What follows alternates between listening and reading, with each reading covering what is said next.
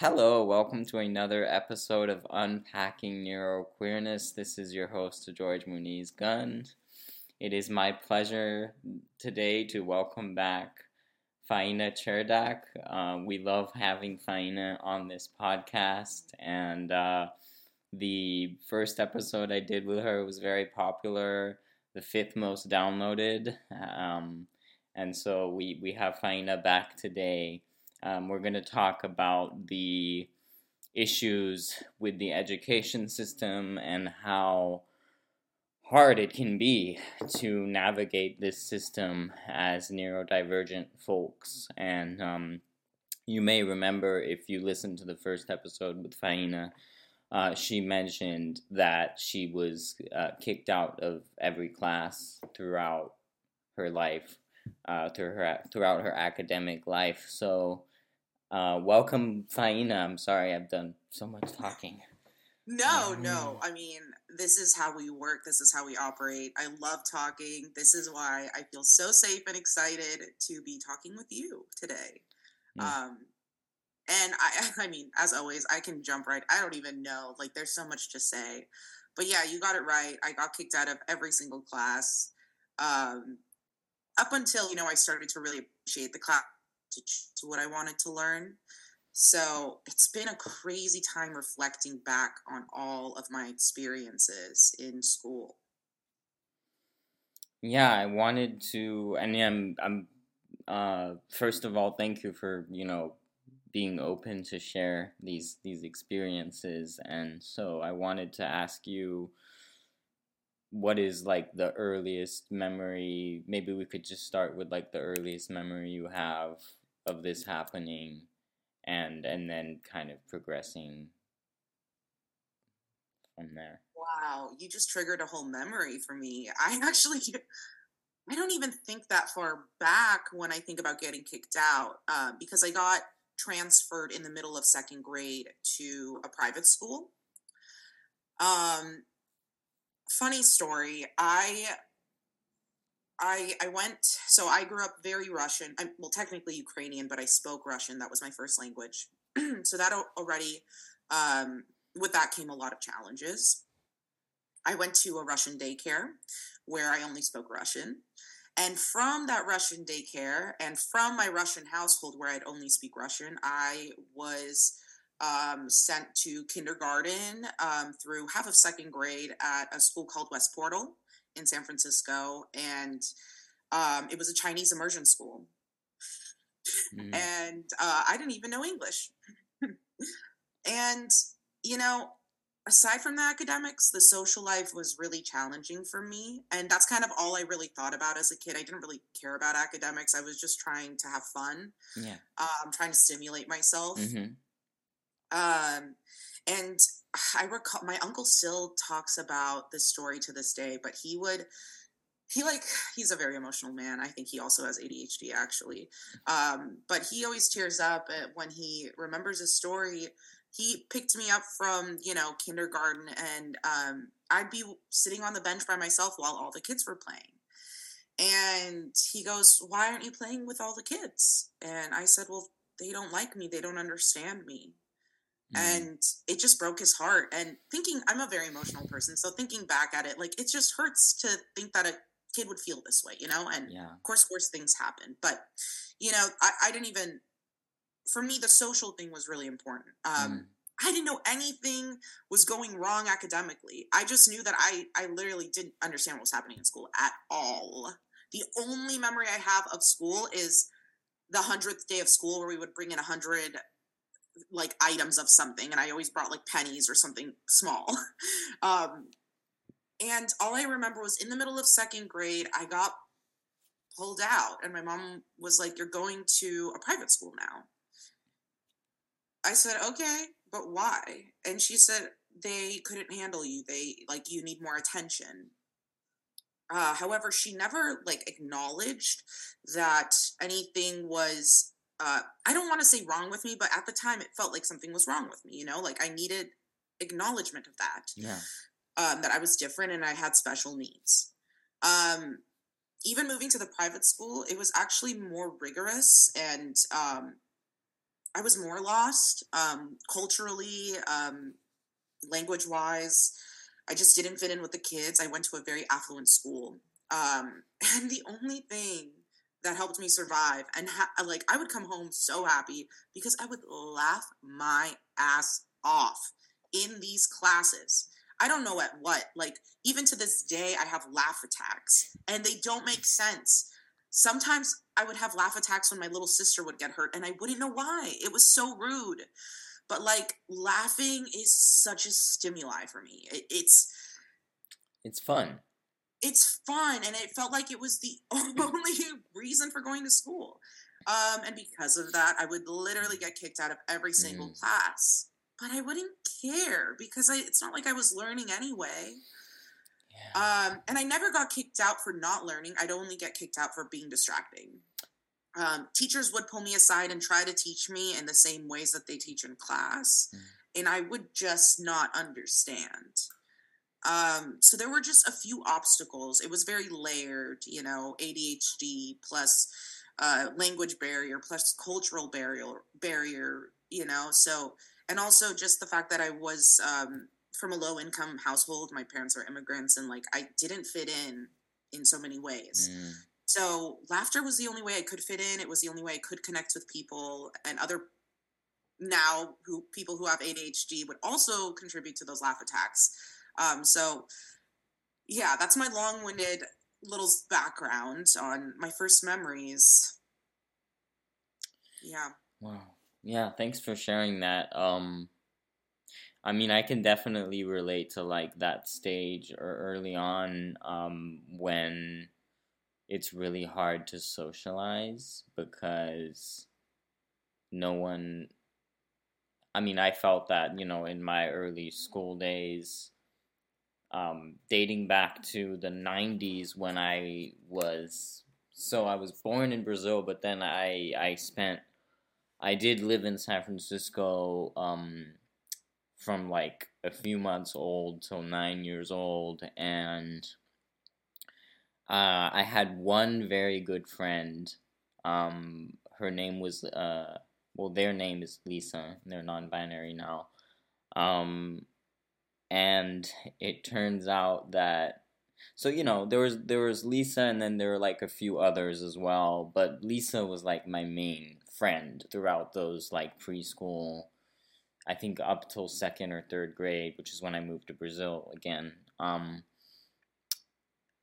So like Lisa was pretty much my main friend, and then I later come to find out that Lisa is also autistic. I actually got my diagnosis first. I got mine in 2010, which was 7 years after we studied together. And then she got hers even more, they got theirs even more recently in 2017. So, and then that was like, and then it just made so much sense. I was like, oh, of course, like, because we were both neurodistinct, we both communicate in similar ways. But anyways, like, I remember, I have hyperactive brain, I go on these tangents too, but yeah, like, I remember the struggles from that age. I remember even from like preschool, it was hard to connect with other kids aside from Lisa. And I did an episode with Lisa early on in this podcast. I think it was like episode 9. It was like back in October, and we were both like kind of reminiscing on our experiences, and their experience was actually very different, a little bit different, even harsher than me, because they presented it as female at the time.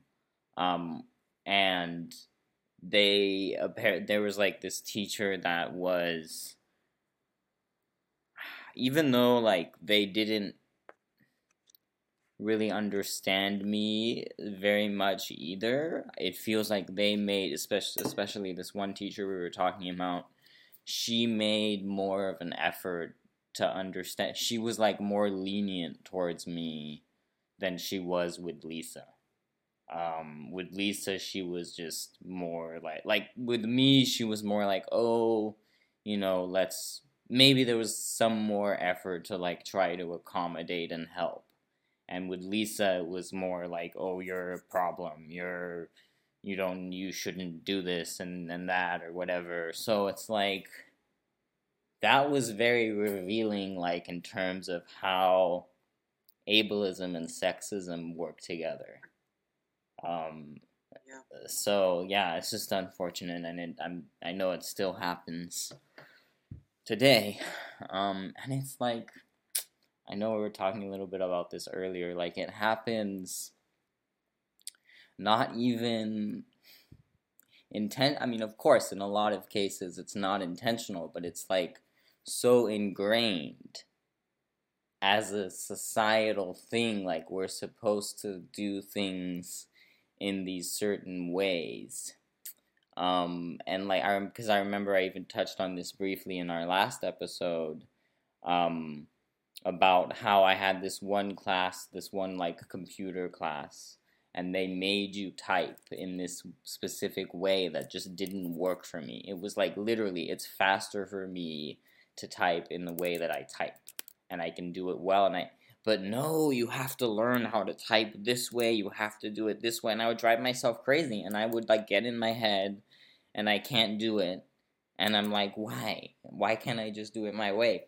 And so I feel like that still happens today, because like we were just talking a little bit about acting class that you're taking right now, and I have actually taken the same. For our viewers that don't know, I've taken the same class exactly 1 year ago, because we did the same acting program, but a year apart, even though there was a little bit of overlap, and I had a scene that Faina had as well. But anyways, now we're going into the weeds, but It wouldn't be us if we didn't. I mean, give yourself a break, be gentle. It's true. That's a good reminder.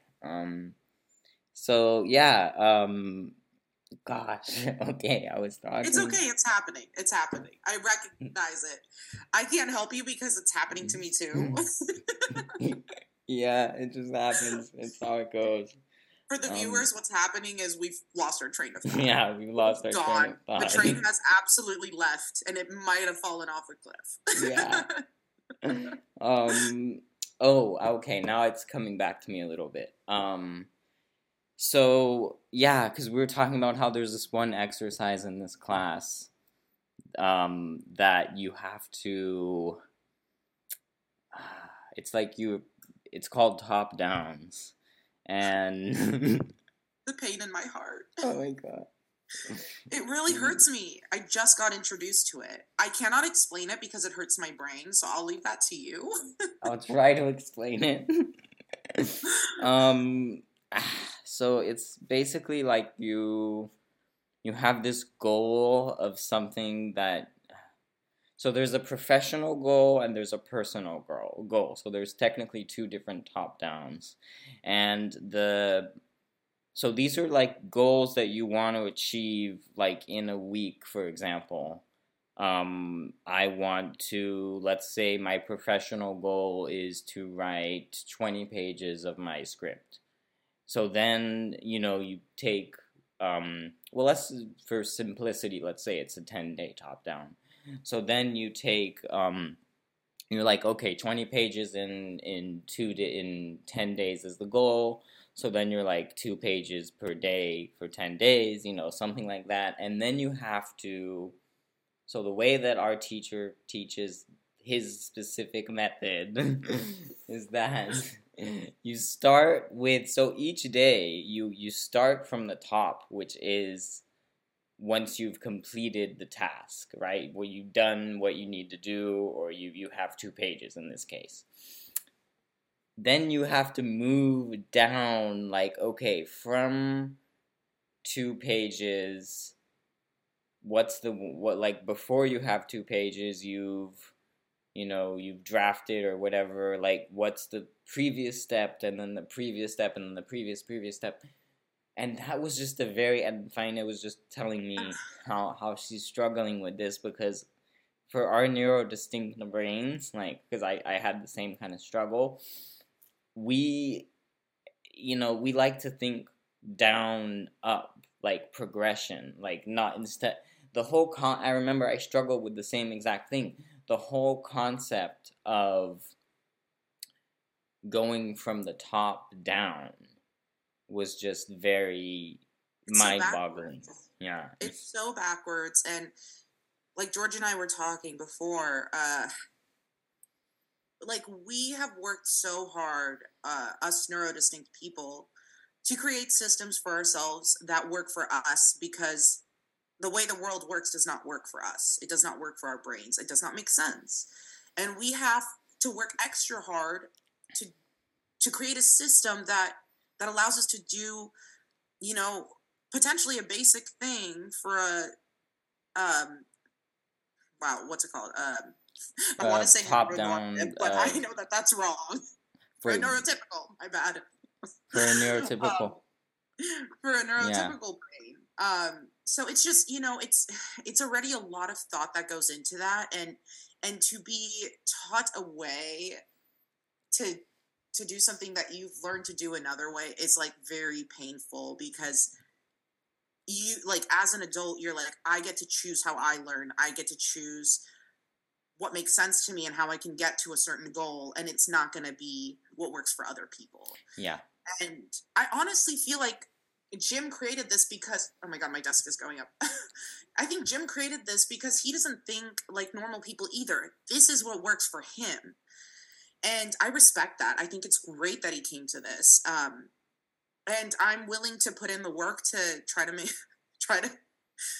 achieve these goals in the way that he wants us to, but I will not be using this. I can tell you this much. It is not going to work for me, but it is a good baseline for what might work for me in the future. I mean, it could be, like, that's a good way of thinking about it. It's like, it could be, like, doing this that doesn't work for you could be a way of showing you what will work for you. And what, I mean, it's also like, I'm glad that he only, and I know, and hopefully he I mean, if it's anything like it was with my class, that this exercise is only 1 week, and then you do one for 3 months, but it's like, I will personally attest that there were people in my class that didn't do great on their top downs at the end of the session, and it doesn't really matter, you still finish the business class, and everyone finishes at that point,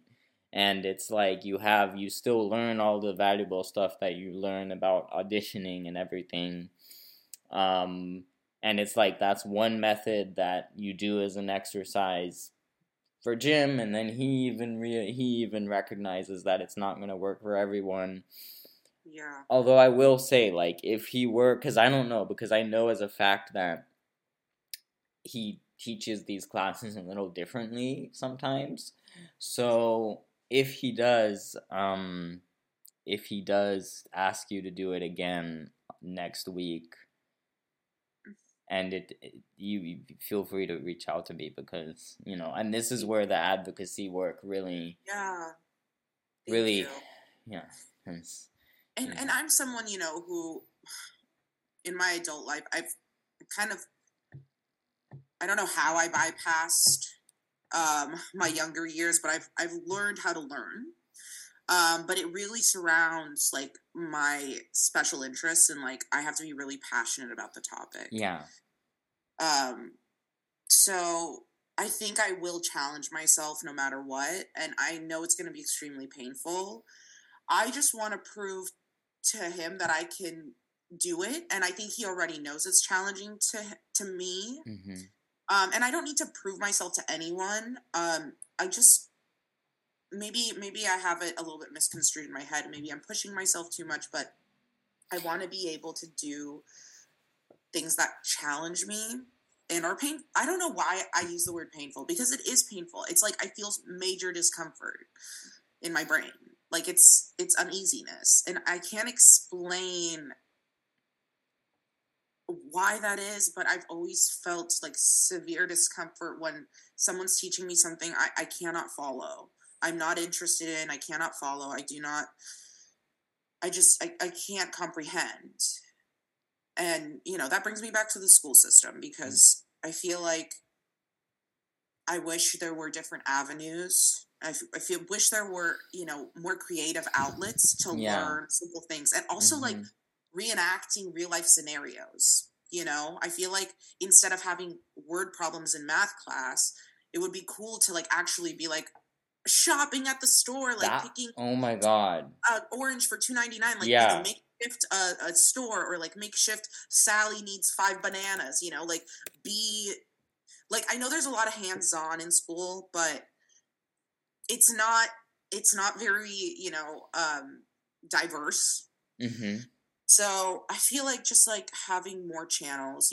Some people love video games. Like I don't really know how you'd incorporate that. I'm not a video game person, but like I know for me it would be like acting things out and like living the problems or the scenarios. That would be really interesting for me. Creating a play for history, because I literally wish I could retain all this history that was taught, but I did not learn. Like I have a lot of regret not having common knowledge, basic foundational knowledge in my adulthood that I could have had if I could learn like others. It's just embarrassing. Also, like, I accept myself. Well, I think what it really, to me, in my opinion, what it seems to boil down to is that they're not, like, these things aren't taught enough in like alternative ways. And like you were saying, it would be so interesting if you made like, and it would be so much more engaging for so many more students if you made math fun and interesting, and like made it like a real life kind of situation, instead of like, read pages 20 through 30 and do pages 35 through 50. I have not read a single book, I feel like, until like upper division college, because I was finally interested in complicated topics, because we have complex brains as neurodistinct people. We think like no other person can. We think about things that no one would even think to think about. But we need to be able to channel that, we need to be able to like find something that attracts us, like, so it's, I have a lot of like, I don't want to call it regret, but it's like, just, it's kind of like, I have it too. I don't know exactly how to characterize it. It's not really regret. It's kind of a grievance, actually. I think it's a grievance. Yeah, it is a grievance. I grieve the fact that I don't have the knowledge that I could have had. And like, people talk about basic things. I'm very upfront. I'm like, I genuinely don't know a lot about politics, a lot about history, a lot about geography, a lot about, math, although simple math, like, and again, I don't think that everybody needs to be doing this artistic way. I think that there needs to be a system where you can be sorted, not just intermediate level, advanced level, and like stupid level. I would always be so proud to be in the stupid classes, because I'd be like so comforted by the fact that we are and still I wouldn't like really understand what was going on all the time, but like it was just like nice to be in a little community that like also struggled. Yeah, and there shouldn't be so much stigma around like what level of class you're in or whatever. Like, there should be like the level that works. And maybe it should be rethought. Maybe it shouldn't even be levels. It should be like interests and categories. Like, what is your interest? Because like, for my cousin who's autistic, engineer, loves math, loved math, reads math books in his free time. Like his special interest would have been like calculations, math, formulas, so maybe you could bring formulas into like make history into formulas. I really don't know how that would work. I don't know if that makes sense, but I'm just saying like special interests, divide. Some people love animals. Maybe you can learn about animals through, for me, it was acting, art, activities, games. Like games are so fun. I feel like that would be a great way to learn too. with weather, I feel like, because weather is a big special interest of mine, and I think it would make it more interesting for the other people too. Like, instead of, because like the little bit that they would teach in school, um, instead of making it like a lesson, like you're teaching this stuff on the whiteboard, you're talking about, because it's literally like why the weather is so fascinating to me is because it's literally what the sky above us is doing and why. And it's like weather classes, like geography classes or whatever, like that involve teaching weather, should be outside. It's like they should all be outside. Unless it's raining. Unless it's raining, maybe like. Although that's a good lesson. Some exception, but it's a good lesson. But I don't know, like it should be like, I don't know, you don't want to put people in danger, but it's like, it should be like during an extreme weather event, like, I don't know. Some go kind observe. Go make your own, Mm-hmm. observations and take your own notes and understand it for yourself in your own way. Yeah, because like a lot of what I've learned from weather has come from observation. Like there is a big part that has come from, reading about it and auditing classes, but there has been a big part that comes just from observing the weather and then applying some of what I've read about or whatnot. And then it clicks. That's when it clicks. That's when it's like, that's why that's happening. That's why I can see it now with my eyes. So it's just like, yeah, I feel like that's another thing, like weather classes should be outdoors. Like, yeah, I mean, just more interesting classes. I visited my old high school, my alma mater, recently because my little sister, she's 10 years younger, she goes there. Oh.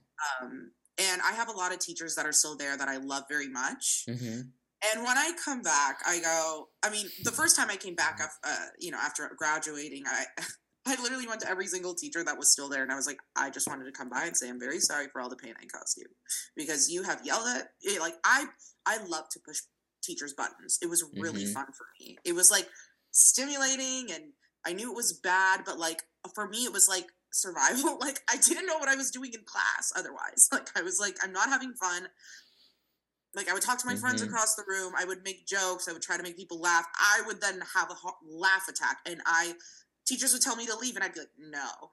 And then I'd laugh more, and then I'd be like, okay, I'll excuse myself, and then I'd make faces through the class, Anyways, so I apologized to every one of those teachers, and they were like, honestly, I don't remember you like that. I know you were a pain in the ass. That's a fact. But you were such a wonderful kid. You were so special. And you were such a joy to have in the grade, in the class. You made the class cohesive, So there's so many beautiful things about neurodistinct people. But that's not to say I didn't give them the hardest time probably of their careers. And I'm sort of proud of that because it's like, it takes a lot. That's like my maniacal self. But really, like, as somebody who now would have maybe liked to be a teacher in some ways in my adulthood, that would be an interesting path for me. I have a lot of sympathy. And I've worked with campers, and I wanted to lose my shit on them. Like, I could not work with people that have the same issues as me. It's hard. It is a very hard thing to do. Yeah.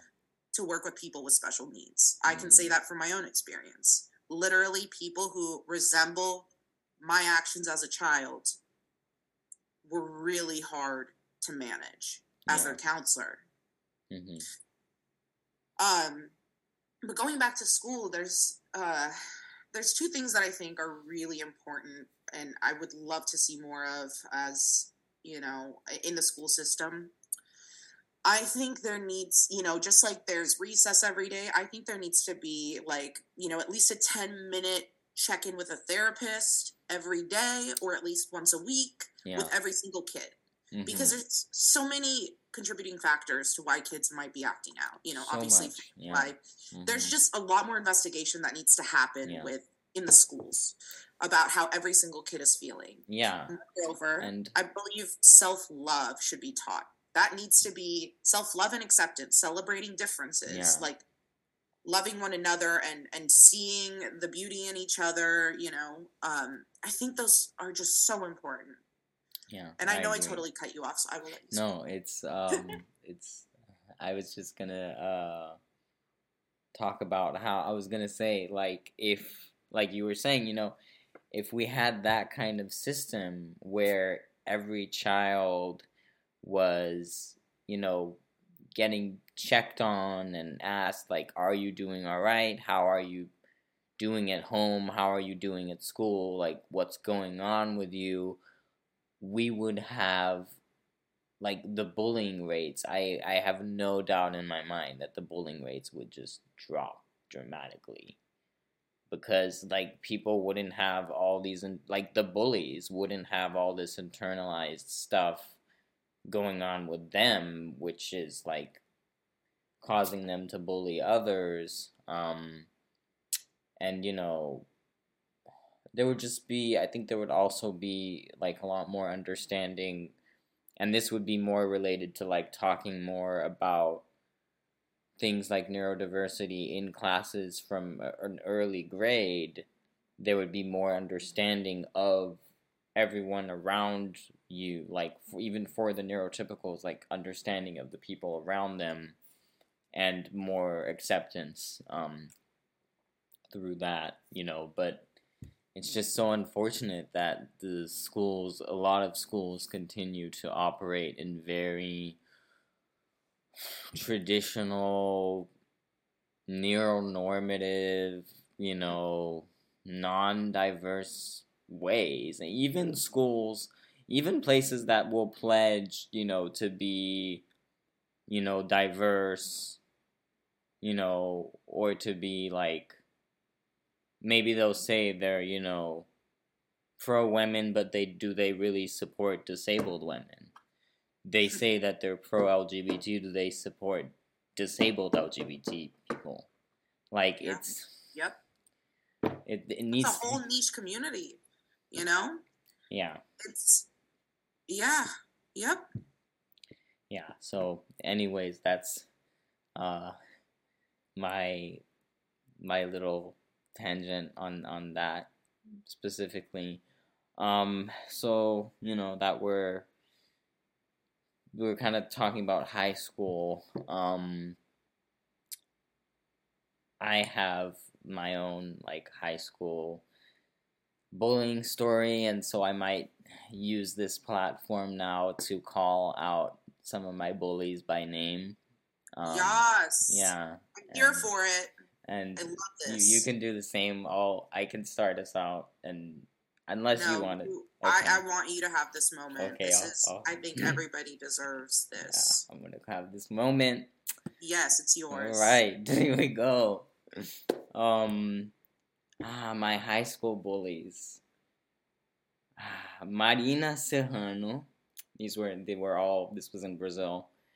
Marina Serrano, Mariana Diniz, Tatiana Bludeni, and Carolina Guimarães.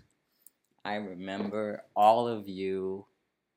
All of you. I remember everything you did. I remember you guys, you girls, making a fool of, well, really making a fool of yourselves, but you guys thought that you guys were making a fool of me, and, thought that I was never gonna notice, and, I don't know, like, these 4 girls, I'm gonna tell you, I'm just going to, I really hope they listen to this.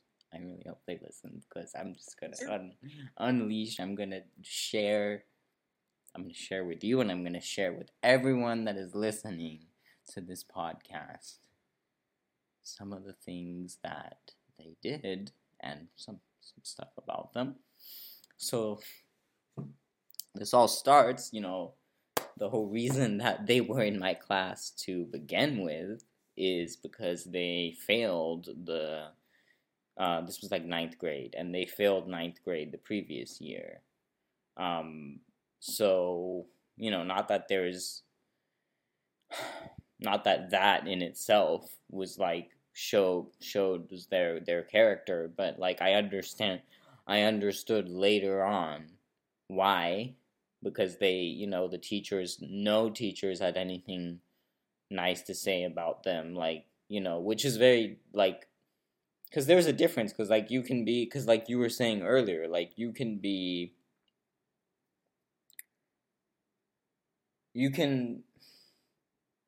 so-called obnoxious, or, you know, give teachers a hard time or whatever, but they'll know, like, 10 years later, they'll know if you were actually, yeah, you could have done that, but you were still a good person, and they know that. Now, I doubt that any of these teachers would feel any warmth towards these girls, because, you know, they basically saw that I had a hard time, even then, at that point, I had a hard time socializing with other people, because I couldn't communicate in the same ways that they did. You know, I guess, it was a matter of, like, I didn't speak neurotypical. And I'm not sure, I think this was actually even a little bit before I got my diagnosis. And basically they noticed pretty much right away, pretty fast, that I, was different, and that, like, I had a hard time socializing with people, and that I had this vulnerability, and, like, so there would be, like, the teacher would ask everyone to get in a group project, and I would literally, like, this is my worst nightmare, like, it was always my worst nightmare, because it's like, I can't just, get together with a group, like, I need, like, can you please at least assign the groups, Literally, yes. I know. And so they noticed that, and right on, and they noticed that, and of course, what did they do? They pretended to be my friends. They, would get close to me, and then, of course, there's this part of me that's, like, completely, especially in the beginning, completely eluded by it, and completely like, oh, this is great, I have, like, a group of friends now. And then it was just, like, I don't even know what their objective was, but they would, like,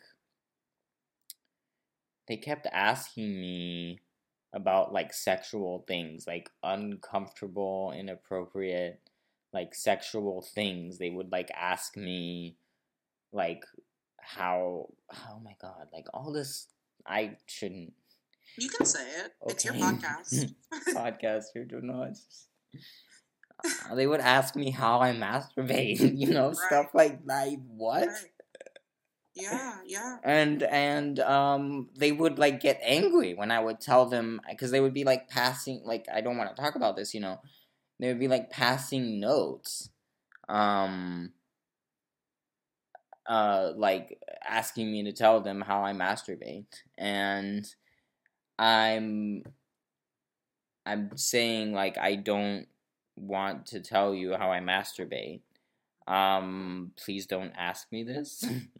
And they're, like, and then they get upset, and then they do, like, these guilt trip kind of, oh, but I thought we were your friend. Wow, so you don't want to talk about this. Wow, this is so hurtful, George. Like, we're, like, your friends, and, like, you don't want to talk to us about this. And then I would, like, oh my god, they were, like, because I would call them out, like, I told them, your friends from 10th grade downstairs in the recess, you guys don't talk about that stuff. Like, come on, like, I know what's going on here.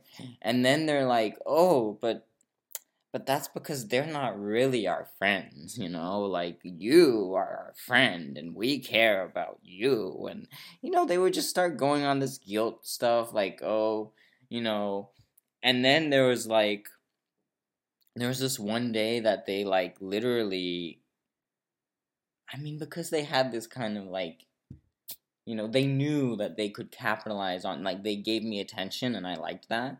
So then somehow they got me, they literally did, like, a ponytail in on the back of my hair, and, like, went down to recess. And, like, it was supposed to be funny. Like, Kind of like you're their puppet. Like I'm their puppet, yeah.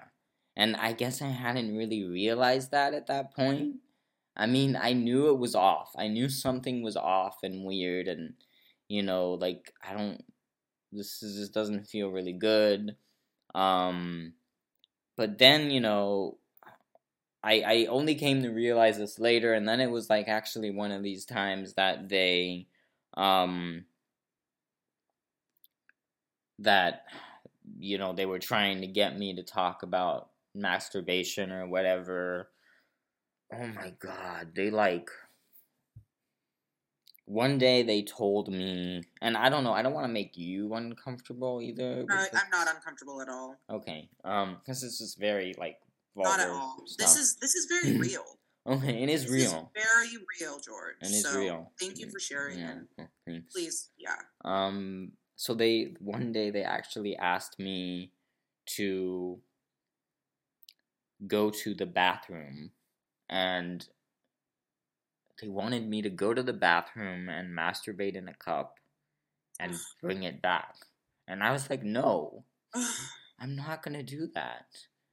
And they were like, they would get so upset, like I would refuse to do these things or talk about these things, and then their emotional blackmail or whatever wouldn't be working. Manipulation. They would literally. There was one day that they took my one of my notebooks or something. Like they took it and they wouldn't give it back when they were playing around with it, and they wouldn't give it back. And I was asking, and we're in fucking 9th grade. I'm like, are you guys fucking 4? And the teacher, and luckily it was one of the teachers that knew them from before, and that was kind of like, oh, you girls messing around again. And I mean, they weren't super helpful, but they at least made them give me my thing back. And I remember, I think it might have even been this teacher that asked me, are they bothering you a lot? Is something going on? Or maybe something along those lines. And I think I was actually afraid in that moment, because I knew that they were really, and then because they kept talking about how their friends from 11th grade or their friends from 10th grade were gonna beat me up or whatever if they would use that to scare me if I didn't comply with them or whatever. And then of course I didn't want to tell that teacher in that moment with everyone there. And then there was this one day that because one of them smoked cigarettes, and so there's this one day that they she had a lighter, and she thought it would be fun, or it would kind of scare me or something if she put the lighter near my shirt. And she actually, because my shirt had this kind of plastic thing or something, and she did burn a little bit of my shirt because I could smell the burned plastic. And this was just all this is sick fun for them or whatever. And eventually there was one day that I did go to talk to the principal of the school. I used the recess time, at the end of recess, I went to the principal's office. And I thought it was originally I thought it was going to be a 30 or 40 minute conversation, and it ended up being a 2 or 3 hour conversation. And the end, what happened? Okay, this is what, now I actually remember what exactly happened, is that I tried to talk to the principal at the end of recess, but she was talking to someone else, and I had to wait. So I was actually sent up to my classroom to wait for 10 or 20 minutes, I guess, the first class after recess. And I think somehow one of them had seen me outside of the principal's office. And so they were like, were you at the principal's office? Why were you at the principal's office? Were you telling on us, George? Were you going to tell on us? So that was starting to build. That was yeah, they were starting to get mad about that. And then, thankfully, someone came up to call me to go down to the principal's office. And then that was actually the last, and I didn't know that was going to be the last time, but that was the last time I saw these girls. Which was a good thing that it was the last time I saw those girls, but it was also the last time that I stepped foot in that classroom. Yeah, it was like the last time I stepped foot in that classroom, and it's fun. It's also like it made me upset because there were people in there that I don't know if I was really like close friends with anyone there, but it was like there were people in that class that I had known for a few years at least, because we had come over from the same school, from the middle. So there was like a building for middle school, and then this was the high school building. But we had known each other since those days, and it was like, even though I wasn't like really close with any of them, it would have been nice to have like, to be like, oh, by the way, I'm not coming back to the school anymore. So they didn't get expelled. You left? No, I left because this is what happened.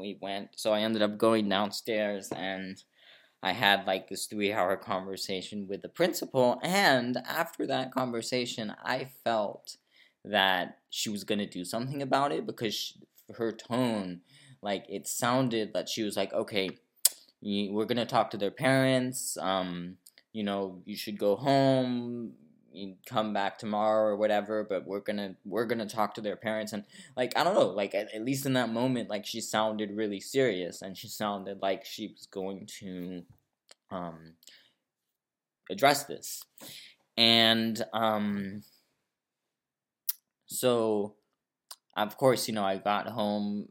I think it was like that same day I ended up telling the whole thing to my mom and my dad, and then my mom was, of course, really, really upset, and immediately started trying to arrange a meeting with the principal. And so the principal, like, I don't remember exactly, like, the initial stages of this, but, well, so one of these girls, unfortunately, and this was a kind of elitist, like, preppy high school in Sao Paulo, and one of these girls was actually the granddaughter, Manina Diniz, her name. She was the granddaughter of an owner of a major supermarket chain in Brazil. And so, of course, she was getting special treatment, of course, like... Probably the school. Yeah. So there was probably money involved. Yeah, there was like... Because then, of course, like of course, the parents and the girls are going to deny it. And then they made up some BS, bogus story that I had some blog online that I talked about them sexually. But there was no screenshot of this blog. There's no link for this blog. They just believed them? They just believed them. Or what? Like, it was literally like, because my mom threatened to sue the school, and the school sent a letter back from their lawyers alleging this about this blog. And I'm like, is there a photo of this blog? Is there a link for this blog? And what is the... No, I guess they just believed it or whatever. So it was like, I don't know, like, they didn't...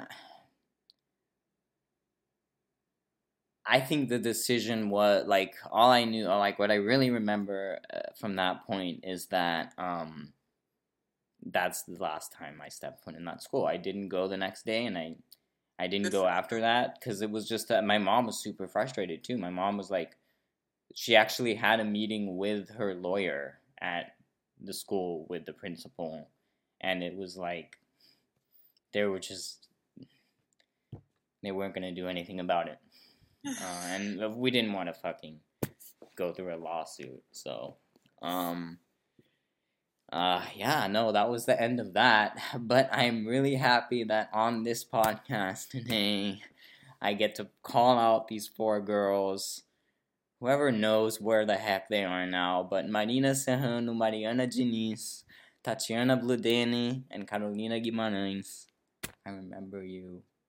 You're getting exposed, bitches. You're getting exposed, bitches. You're getting exposed. So there. As rightfully so. I'm so, like, thank you for sharing, but also so fucking sorry that people are have messed and, you know, with your pure heart. And that is just, that's what happens to a lot of neurodistinct people. It's true. And your heart is pure. Your intentions are, you wear your intentions on your sleeves. You see that shit through your eyes. You see it through your gentle actions. You don't want to hurt anyone. Yeah. But the fact that people can hurt you is evil. Mm-hmm. Yeah. I do wonder, though, like, I mean, they should really do the work on their own without hearing this podcast. But if they did hear this podcast and they were to apologize, would that make a difference? I think it would, even though I don't know, like, it might still take me a while, or I don't know yet at this point, really, if I would be able to forgive them, but it would be significant. It would definitely, I think it would be a mature thing to do on their part. But, you know, I know I can't control what others do. And I think what we tend to do is, like, spiral. Mm-hmm. And, like, for me, I'm still working in therapy on, like, moving on from uncomfortable feelings and painful rejection, or just, like, you know, sometimes I'll, like, to our teacher, I'll say, like, the wrong thing, and he'll, you know how he is. Sometimes I know he's like, how he is. Get out. We know and Jim. I'm just like, I literally don't know how I'm going to sleep tonight. Mm-hmm. Because of just, like, little things. And when something big like that happens, because you want to feel, like, heard and supported. And I think I know exactly what, I have a strong... You want to be treated with sensitivity, too, because it's, like, you're so sensitive. Exactly. It hurts See, that's what people need to understand. And it's, like, it's too bad, because it's, like, I know Jim is well-intentioned, and we both know, but it's, like, you know, sometimes he's it's very just Hollywood, like... though. Like, he's teaching us, too. Yeah. That's, like, what I tell myself when, like, he says something, and I know he doesn't mean anything by it, but I know I'm going to think about it, like, until it leaves my body, because, like, I feel it in my body. It's not even just my brain. It's, like, pain. Yeah, it is it is, you know, and it's linked. It's been, like, scientifically proven that the pain that you feel, like, emotionally, it's linked to pain that you feel physically. Sometimes, you know, like, when these uncomfortable, like, little interactions that probably don't mean anything to neurotypicals happen, I, specifically in acting class and in that community, I always say, that's Hollywood, baby. That's, like, my way to be like, that's Hollywood, it's gonna be worse, you know, like, I'm just preparing myself. That's, like, my mantra right now, is, like, when I'm feeling a little bit of discomfort interaction, I'm like, that's Hollywood. It does, you know, it is, and it does make me sad, and it's like, I hope it changes, because it can be so damaging, because Hollywood's brutal. It's brutal. I'm gonna share another little story. Yes. I had a little, like, kind of a little argument by email with my agent a couple months ago, because, unfortunately, because the complaint was, so she got some kind of feedback on one of my auditions, which was, I blame neurotypicals for this because lack of direct communication and instruction. I was supposed to be in the audition. I'm supposed to be talking to someone that's next to me, and I'm pretty sure the direction even said, because I'm really meticulous about directions, I'm pretty sure it even said that I was talking to a person next to me. I'm supposed to be talking like this, you know. And so that's what I did to the camera, because Jim and the technique and all the teachings were all about realism. So, okay, what would be real? I would be doing, if the person is next to me, I'm doing this. I didn't want to be doing this to the camera, because I'm like, isn't the person next to me, not in front of me? And then so I did it like that. And then there was some kind of complaint around the lines, like they couldn't properly hear or see me because I was turning my head to talk to the person. And I'm just like, that was the direction. And that wasn't even what we argued about. After that audition, because of that, she told me, like, oh, from now on, I want you to send me all your auditions before you submit them. And that kind of, like, I know, like, she's doing it like she wants to help, but it does feel kind of like excluding, like, a punishment or whatever for actually following the direction that was stated in the call or whatever. But then, so, okay, I'm like, whatever, that was kind of already bugging me, but I was like, whatever. So there was some audition, the next audition that I did, I did that. I sent her the video of it, and she said that the audition was good, but she was unhappy with the slate, because the slate, okay, I haven't gotten there yet in class, silly. Okay, don't tell Jim that I won't. Okay, because I feel like that's something I should know, No, you guys haven't. I forgot you're still early in the business class, but this will come up. It will come up with Kyla. Okay. Yeah, but okay, got it. Pretend you don't know. You're like scared now. I'm scared. I'm scared of Jim and Kyla. No. Yeah, I'm not supposed to tell you this. Okay. Our teacher's very strict. Yeah, he's very strict. He doesn't let alumni tell us what comes next. Yeah. It all unravels before our eyes. Yeah. Which is And it was fascinating, but it's like such like I remember that driving my neurodistinct brain crazy, because I would ask him, like, during the train, so are we, like, getting a scene next, or are we, like, just wait, you don't, like, she was like, he's like, I'm not gonna tell you, George, and I'm like, okay, but anyways, so this was because, okay, I'm gonna tell you, but then just pretend you don't know. That's fine. I have a lot of questions anyway, so I'll just save that for Jim. Yeah. So, the slate is like, basically it's like you say your name and your height and the city you're in a little short clip before the audition itself. And, so apparently, I think Kyla kind of, she touched on this, but maybe I just didn't remember that well. But apparently, the slate is actually the part that people, like, you're supposed to be, like, all up, it is a part that you're supposed to be all upbeat and stuff, and charming or whatever, or showing off your personality to the neurotypicals, I guess. But I didn't really grasp that at first, and I hadn't grasped that up until this audition, because I was like, to me, it's like, okay, the direction is say your name, location, and height. I'm going to say my name, location, and height, and that's what I do in the slate. And then she's like, oh, this slate is terrible, you don't look interesting, you don't look like someone that has any fun at all. And I'm like, whoa, that literally offended me. That's disrespectful. I unleashed, and I felt really, oh my god, the RSD was going crazy and stuff, but I unleashed, and I'm like, wait a second, you work for me, excuse me, I was like, I sent her an email like, hey, you work for me, and this and this and that, and this is ableist, and this is not okay.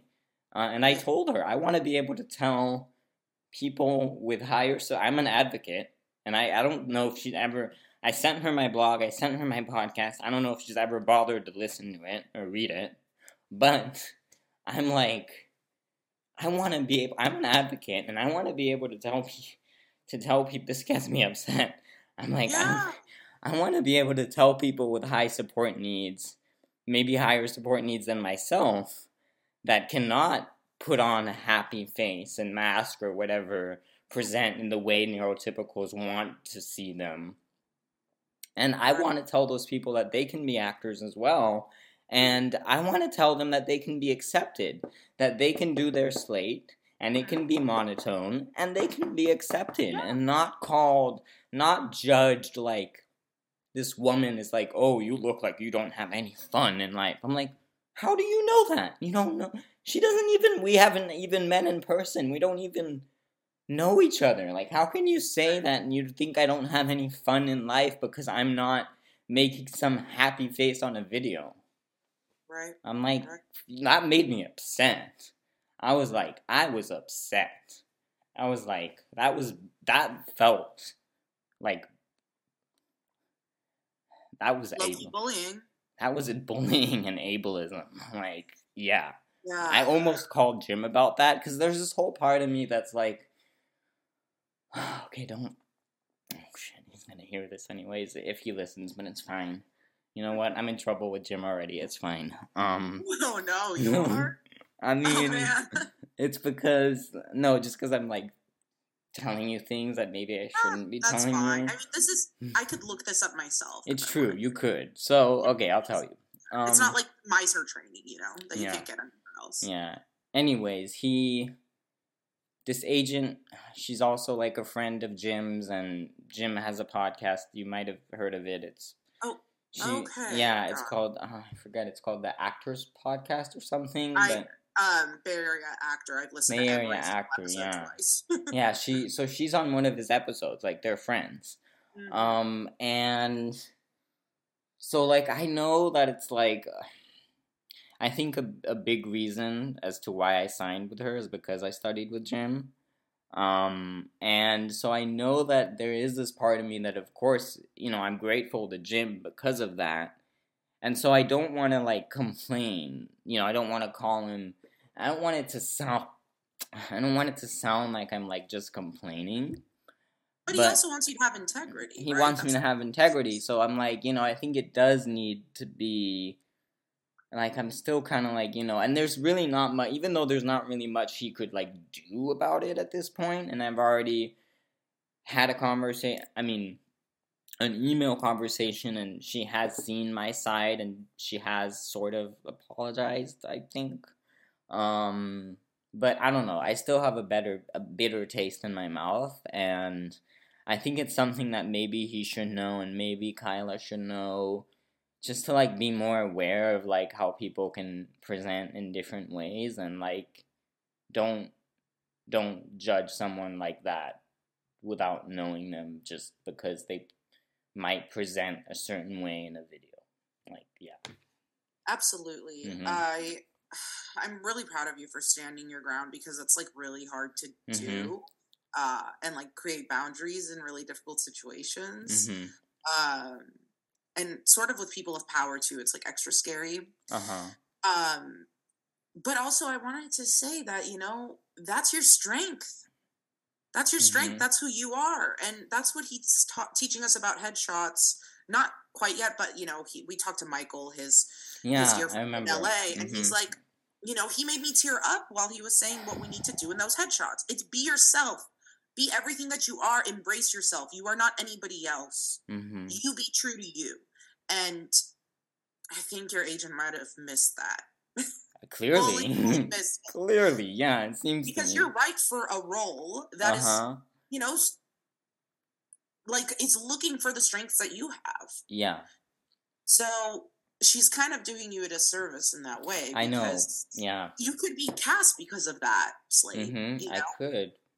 I've actually been thinking, and, I also don't want to sound like I'm ungrateful to, like, Jim or whatever, but, like, honestly, like, she hasn't really gotten me any work yet, and I know it's a tough market, but, like, it's been almost a year with her, so it might, and my therapist was, I've talked to her about this too, and she's like, you know what, you're in your rights to, like, after a year, you could just say, thank you very much, I'm moving on. And I might do that. Jim did that. You know his stories. Mm-hmm. Yeah. It, and we actually just covered this in class yesterday. Somebody asked, when do you know you've outgrown your agent? How do you know you need to move on? And he says, when you're not getting booked, when there's no connection, when there's no connection, and it's not a lot. Yeah. Yeah, it's too bad because I feel like and maybe I still do try too hard, but like I feel like especially in the beginning, and now I'm really having this realization, but especially in the beginning, I was trying really hard to like connect with this woman and like, oh, because she's a Shouldn't be friend. hard to connect. It should be kind of like, a synergy. You want to Mm-hmm. create it a little bit, but you should feel good and connected right away. And I know we don't really have um, the privilege to be so picky with agents because we just kind of are Yeah. starting out. But Mm-hmm. moral integrity. That's what I keep going back to. I mean, if you're not feeling good, if something doesn't feel right, you need to listen to yourself. Yeah.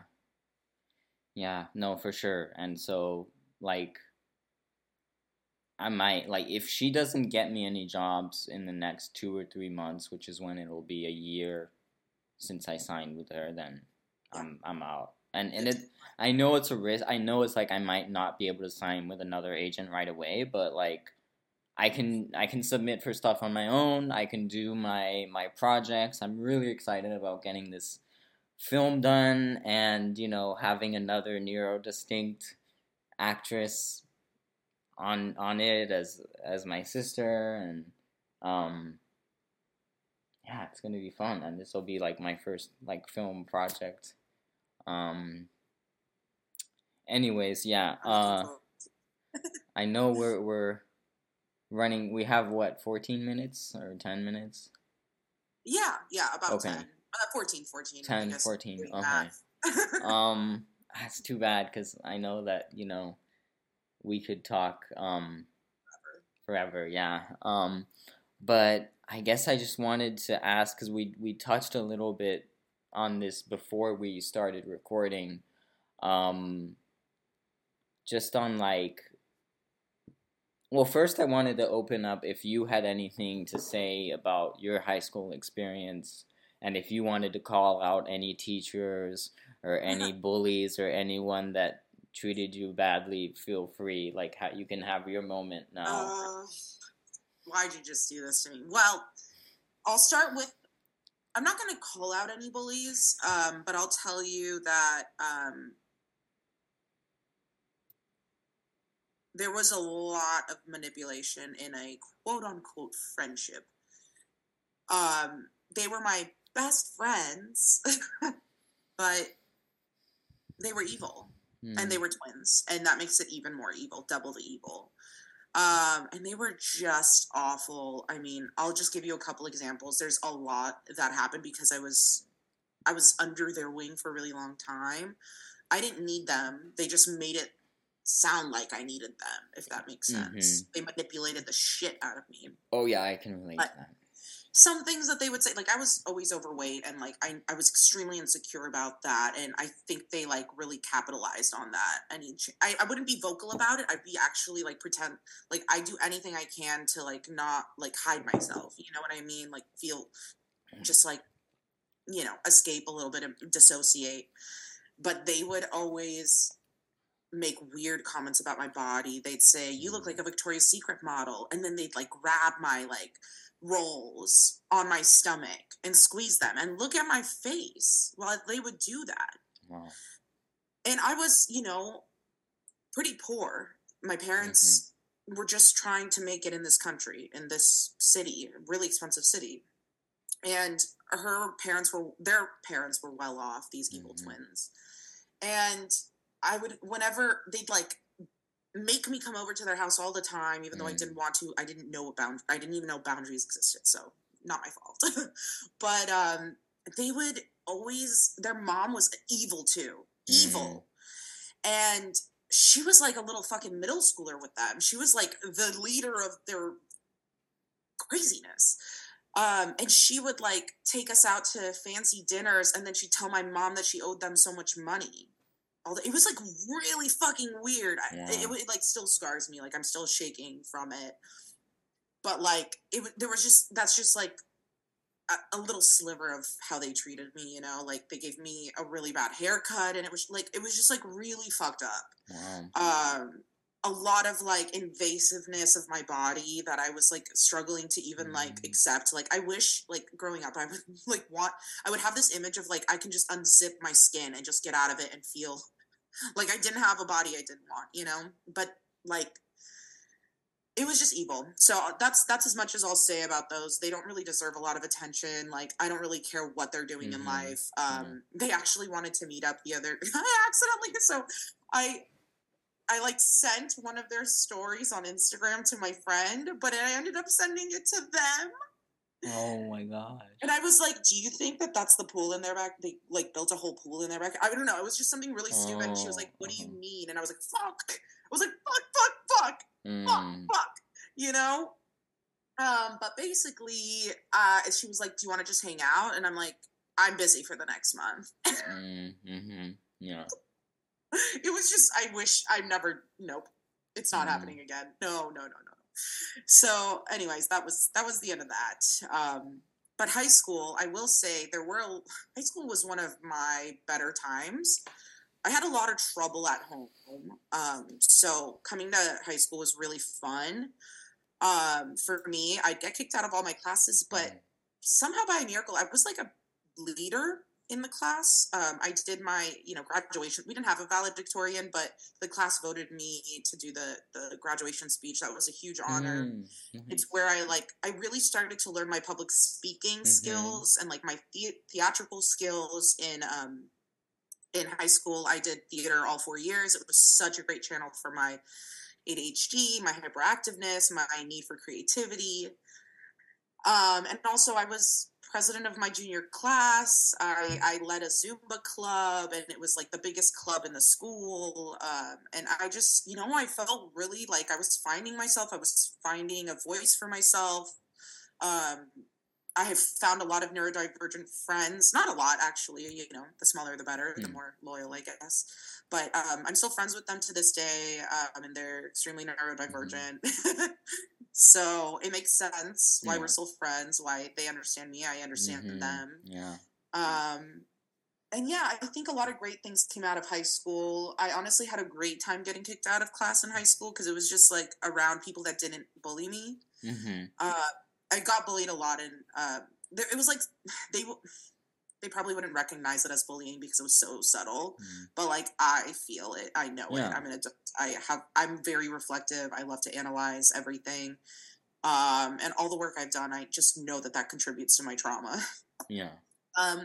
So yeah, I think I found myself more, and I learned public speaking was absolutely terrifying. Theater was absolutely terrifying, but it was like the most exhilarating experience, the most present thing. I would sleep like a baby at night, and I'd have sleep troubles, as a lot of ADHD people do.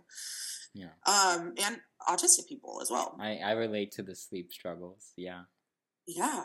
Yeah. So I'm just, I'm just continuing to build on the person that I started to discover in high school. And I'm, so proud of myself because I've accomplished so much more since then. And you will continue to accomplish. And so will you. Yeah. Look at us. Fuck our bullies. Fuck those our bitches. bullies. Fuck our bullies. Fuck them. Yeah, it's really beautiful to be able to connect with people that like kind of share similar experiences. Oh yeah, I agree. And yeah, again, like I think I don't know. I can't speak for you, but I do believe we're both very emotional people. So it's like it's so sensitive to even talk about it. It feels like we're back there. It feels like it's happening all over. It does. Oh my god, when I was talking about the bullying, I felt all the emotions here. You were getting I'm like shaking. Like I have like innerings. Like I get shaky. So it's both beautiful and like a wound.